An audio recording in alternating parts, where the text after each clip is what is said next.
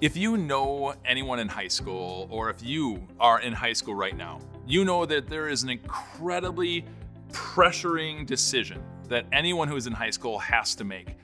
And there's a question connected to that decision that if you meet someone that you don't know very well who's in high school, it's the question you ask them. Ironically, it's the same exact question that gets asked of people in high school when you love them and you care about them. And that question is simply this. So, what are you going to do with your life? In other words, what college are you going to go to? What major are you going to study in that college? And there's this pressure on high school students before Christmas of their senior year. So a lot of them aren't even 18 yet to find out exactly what they're going to do with their life for the rest of their life. That's tough. I mean, think about it for a second. A bank does not trust someone who is under 18 to make financially wise decisions, won't give them a loan, but yet you can go off to college and spend tens and tens of thousands of dollars.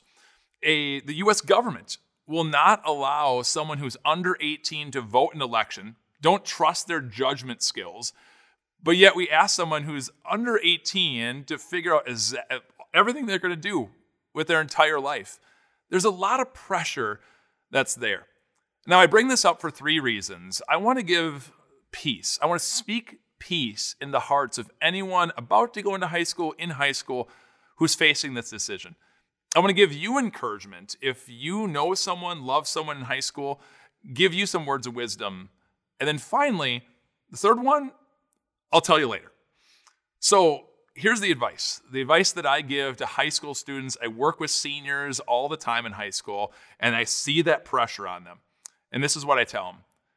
When it comes to choosing your college or the career path you're going to go on, you are choosing a direction, not a destination. Again, you're choosing a direction to go, not a destination. And the reason I know that is absolutely true is about 75% of college students change their major when they get to college. They think they're going to go to this, and they study a while and go, oh man, that's not what I thought it was. And they change their major. About 75% change their mind. And then when a college student graduates and they got a degree in finance or a degree in teaching or a degree in engineering or whatever it is, about 75% of those college students go into a different career path, a different field. Now, I'm no math doctor, but that's not a high percentage of people who are in high school, choose a career, stay that career for their entire life. So you're choosing a direction, not a destination. If you know someone who is in high school, you can give peace to their heart, patience to them as they're making this career path choice of using those words. You're choosing a direction, not a destination. And finally, this is the third truth I want to speak to everyone. If you are over the age of 18 and you changed your major in college, you changed jobs. If you changed jobs last week and you're going, man, I failed.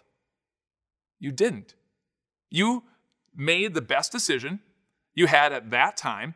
You planned your course of action, but things changed. And if you involved God in that decision, you didn't fail. I repeat, you didn't fail. And that's absolutely what God says here in the book of Proverbs, verse 16. I want to speak this peace, this truth into your heart.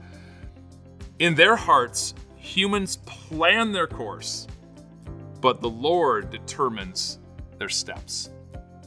If your pathway changed, you didn't fail. God is with you.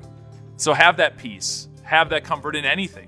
Whether it's the choice you make with going off to college, whether it's a choice to change career paths, whatever choice it is ahead of you, you're picking a direction, not a destination.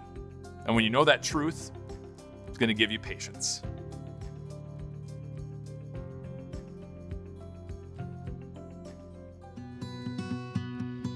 Hey, it's Amber L.B. Swenson. You might remember when my podcast Little Things was right here on Grace Talks, or maybe you've never heard of me.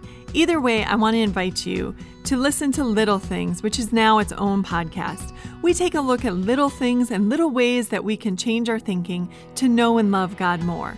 So please check out Little Things wherever you listen to your podcasts.